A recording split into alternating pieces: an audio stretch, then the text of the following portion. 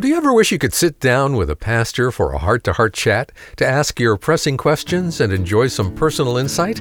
Well, you're about to get that chance. Grab a cup of coffee and settle in for this edition of Ask Pastor Mike.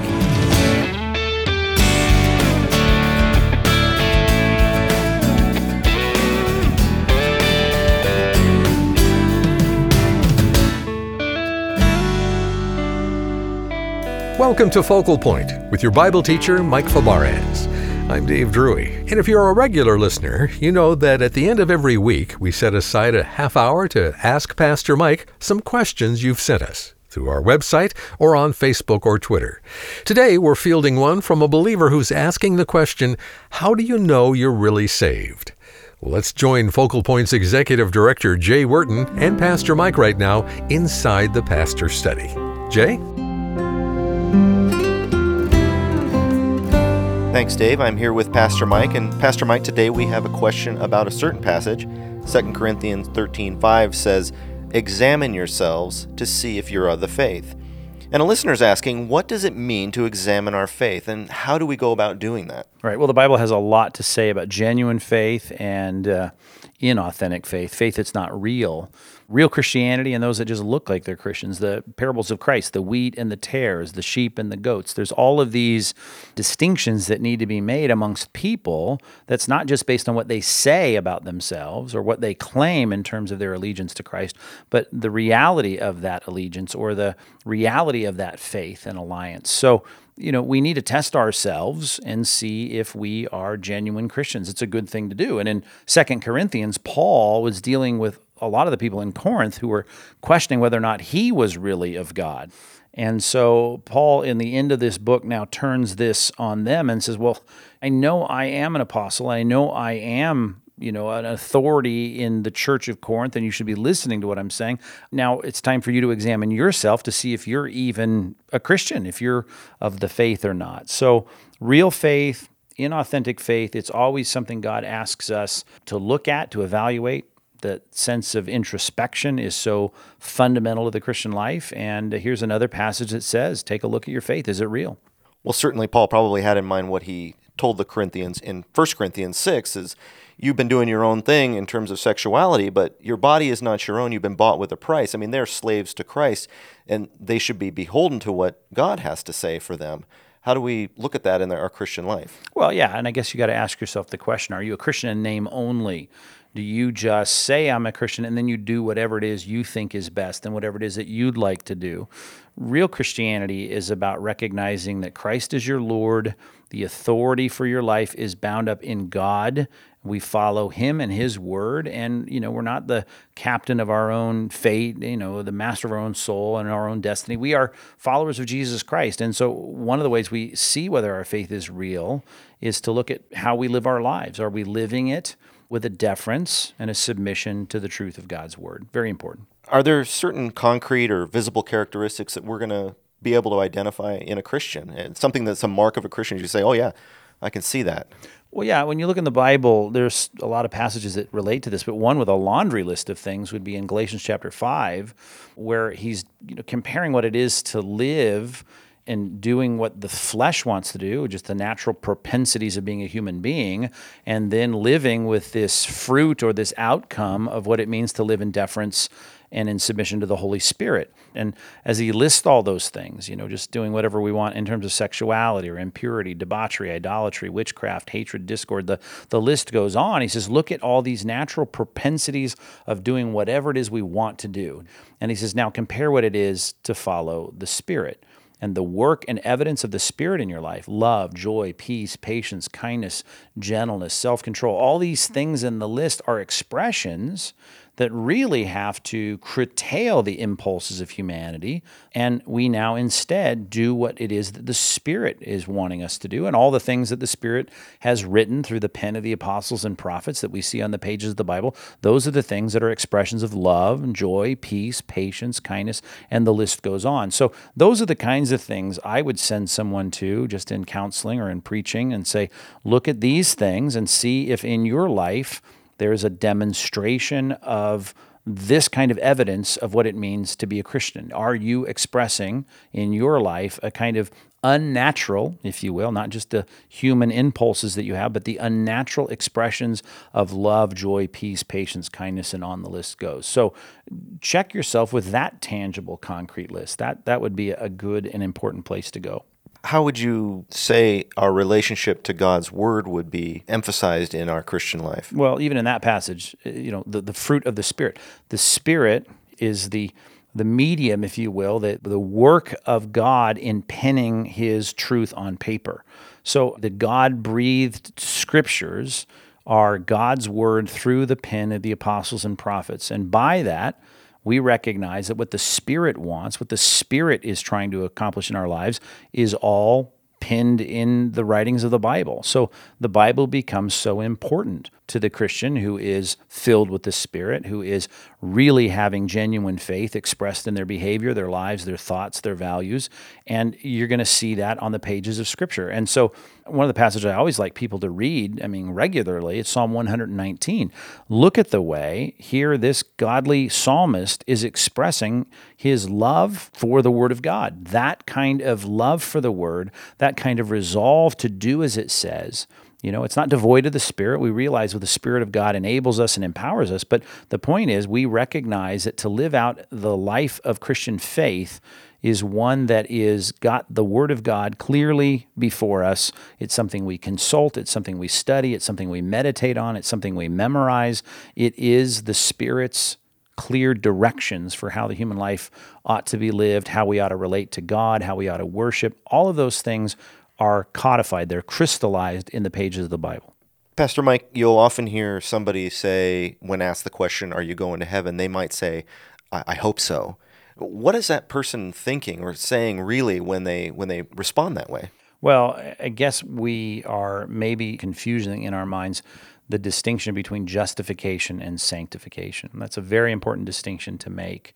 The moment we are saved, right? We are 100% qualified to walk through the gates of the New Jerusalem. We are saved, forgiven, justified. Our sin is atoned for. We are cleansed. We are in Christ. We are right before God. But at that moment begins a process of sanctification. We are now in the process of being set apart. That's what sanctified means in a daily behavioral sense. And so I can know, if I responded rightly to the gospel, I can know that moment that I'm right with God and I'm saved. I can know that I have eternal life. And one of the ways I know is the change in the direction of my life.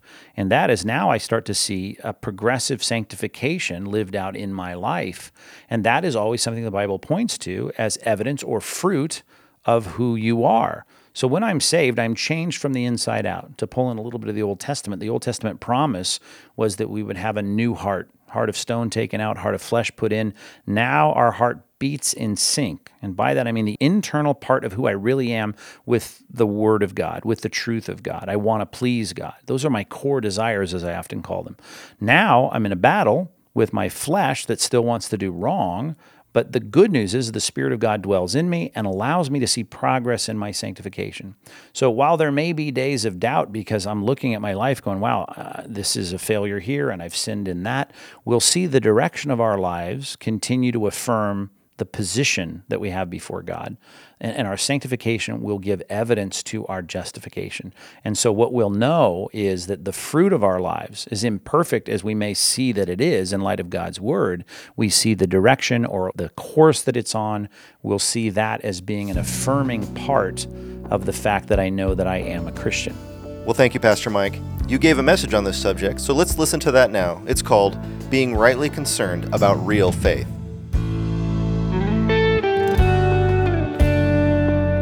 Are you really a Christian?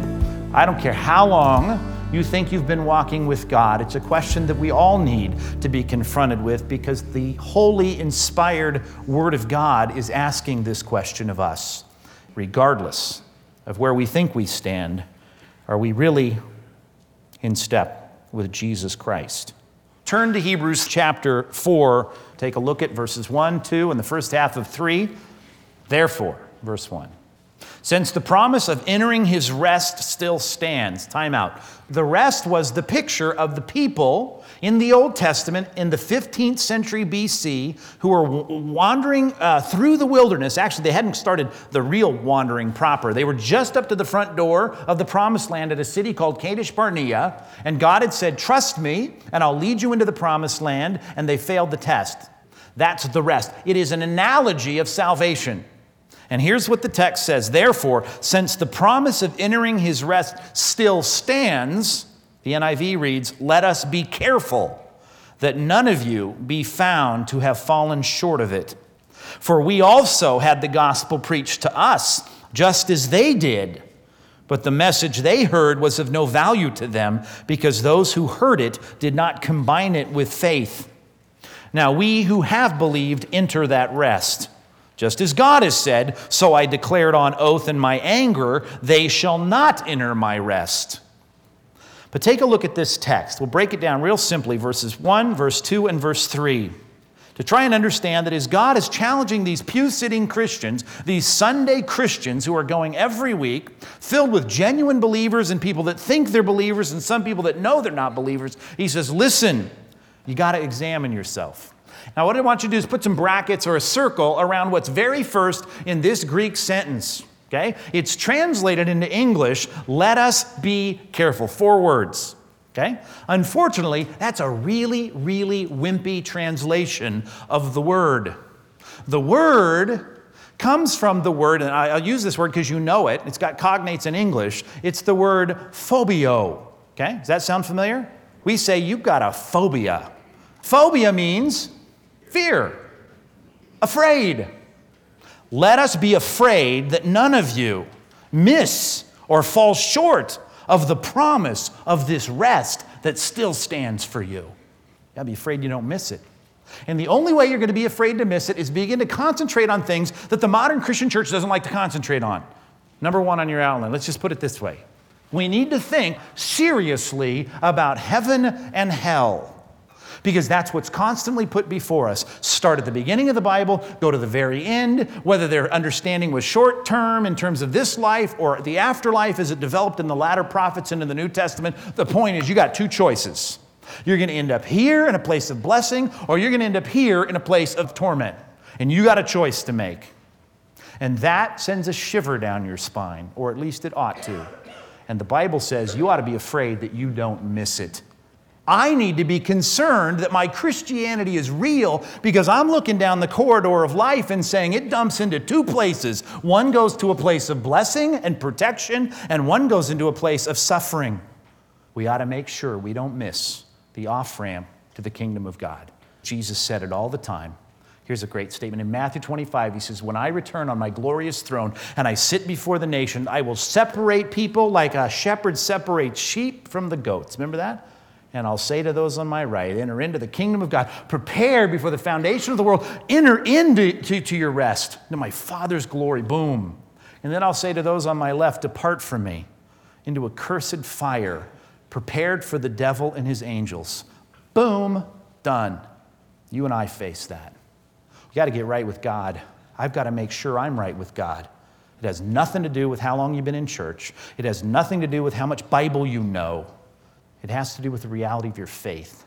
And if it's not real, and if your repentance isn't genuine, you will wake up in this terrible place. Matthew chapter 7 says it, many will come to me on that day and say, Lord, Lord, did we not? And he'll say, depart from me, I never knew you.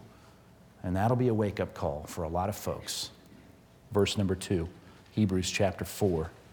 He makes an analogy back in our minds to the 15th century BC when here Moses with Caleb and Joshua are standing in the shadow of the promised land, and they're about ready to march in. And here he says, you know what? They are just like us in that they were presented with a proposition, with a contract, with a promise. And the promise was, if you trust me, we'll go into the kingdom together. In that sense, it was this physical place called Canaan, the promised land. If you trust me, we'll go to this place of promise. That's called the gospel. Their gospel was temporal. It was physical. It was based on the promised land of Canaan. For us, it's spiritual. It's an analogy. It's a real place, but the point is, my spiritual salvation hangs on this. And it's the same thing. Trust him. And it's a trust that's got to go beyond mentally saying, I know that message. Because the bottom of verse 2 says, they had that message, it was received in that they heard it, but it was of no value to them because those who heard it did not combine it with faith. They didn't really trust him. A lot of people said they did. A lot of people looked like they did. But when it came down to it, representative of the nation, only 2 guys were willing to stand up among 12 and say, I trust God, we can take it, and we're going in. We're just going to hang on to God. I don't know how it's all going to work out, but we're going to trust him. Only 2 out of 10 were willing to say that. Now, if you asked the people that were walking up to the front door at Kadesh Barnea, ready to walk into the promised land and said, are you God's people? You know what they'd say? Absolutely we are. We are God's chosen people. Is God with you? God is with us. Look at the cloud. Look at the pillar. Man, God is all around us. He's guiding us. He loves us. We're his people. But if you could peel back the veneer and look into their heart, very few of them actually trusted God. And you know why the real faith is demonstrated? You know how I can say absolutely sure that real faith is demonstrated by trust in everything less? Is because that's how Jesus approached people all the time. He said to people like the rich young ruler, follow me. And he looked through the veneer of his life because he's God. And Jesus says, you're not really you don't trust me. And to test him, he said this, sell all your stuff then. And you know what he said? I can't do that. Well, then you don't really trust me. That's why he comes up to people and people say, well, you are the Messiah. He says, great then, leave your nets and follow me. Can you do that? And they go, yeah, we can do that. Then off they go. And he says, I'm glad to give you the kingdom. Because God's hidden it from the wise and the learned, but he's revealed it to you. You're trusting the King.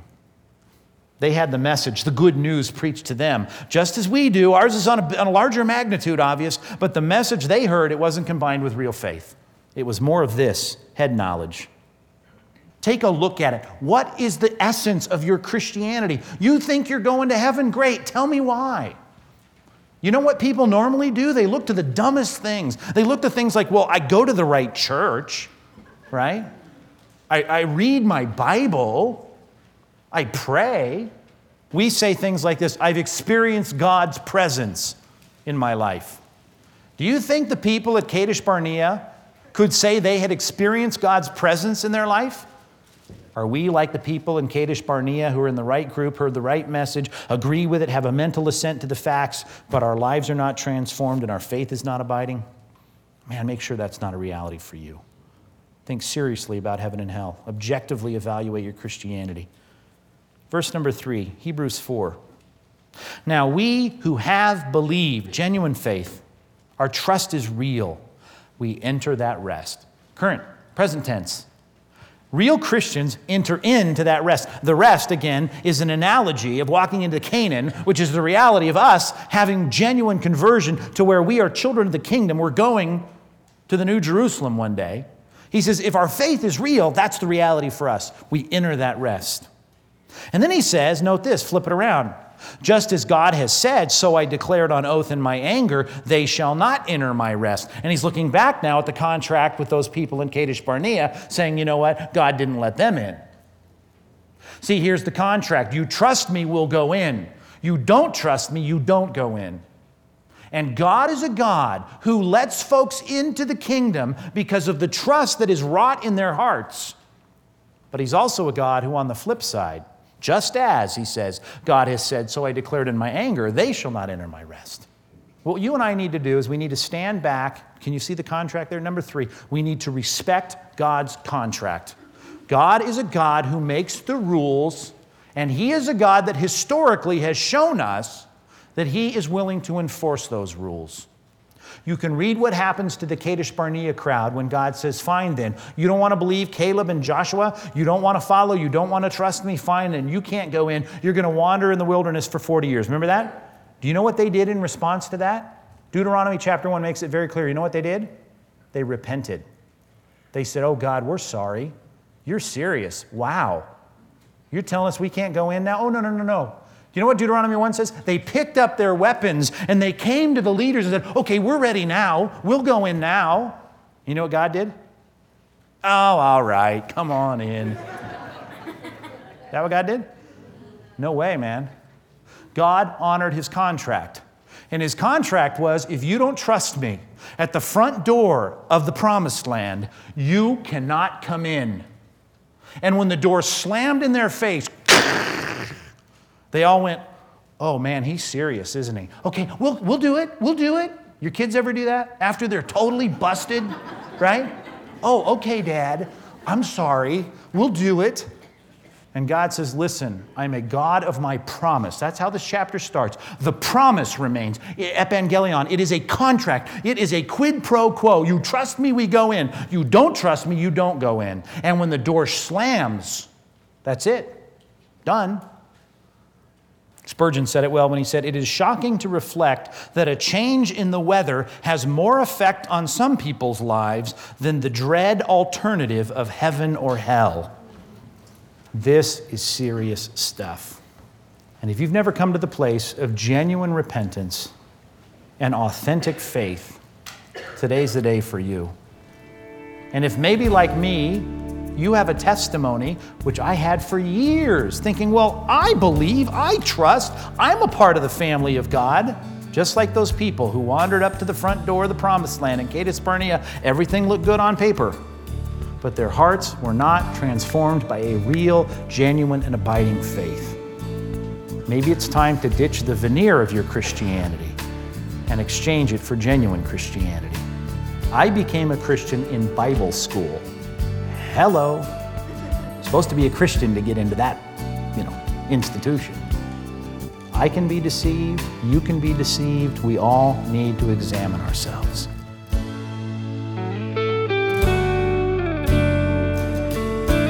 Words to ponder from Pastor Mike Fabarez today on Focal Point.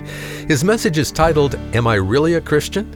And you can listen again or leave your own questions for Pastor Mike at focalpointradio.org. Well, we all struggle with doubts from time to time, but we know living a Christian life begins with the assurance you're saved and that His Holy Spirit resides in you. Now, maybe you've never soberly examined your heart to know where you stand with God until now.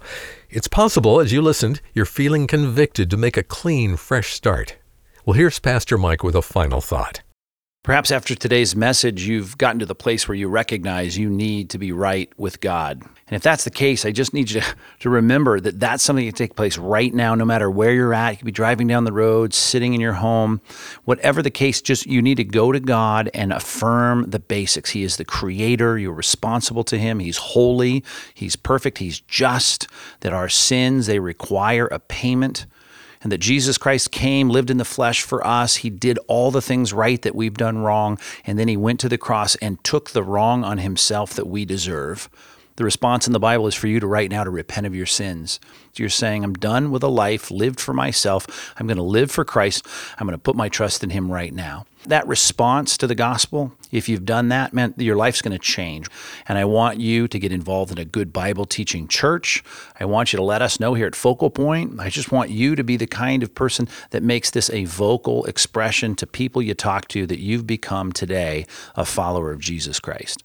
Well, if you made that decision today, make sure you get in touch so we can be praying for you. Call 888-320-5885. And for those who are further along in the journey of faith, will you partner with us financially today so we can continue reaching more people with the good news of the gospel? When you donate, we've picked out a fantastic book we'd like to send you to say thanks, addressing some really timely subjects. It's titled Love Thy Body by author and apologist Nancy Pearcey. From transgenderism to abortion, Nancy Pearcey explores pressing issues with thoughtfulness and compassion, offering a holistic view of what it truly means to love your body as God intended. If you've wrestled with these questions and struggle to find loving answers for friends and family who take a different approach, we highly recommend this thoughtful resource. And we'll send you a copy today with our thanks for your support. Ask for the book Love Thy Body when you call 888-320-5885. That's 888-320-5885. Or donate online at focalpointradio.org. Well, I'm your host, Dave Drury. So glad to have you with us. And be sure to come back again next time as we continue exploring the depths of Scripture right here on Focal Point.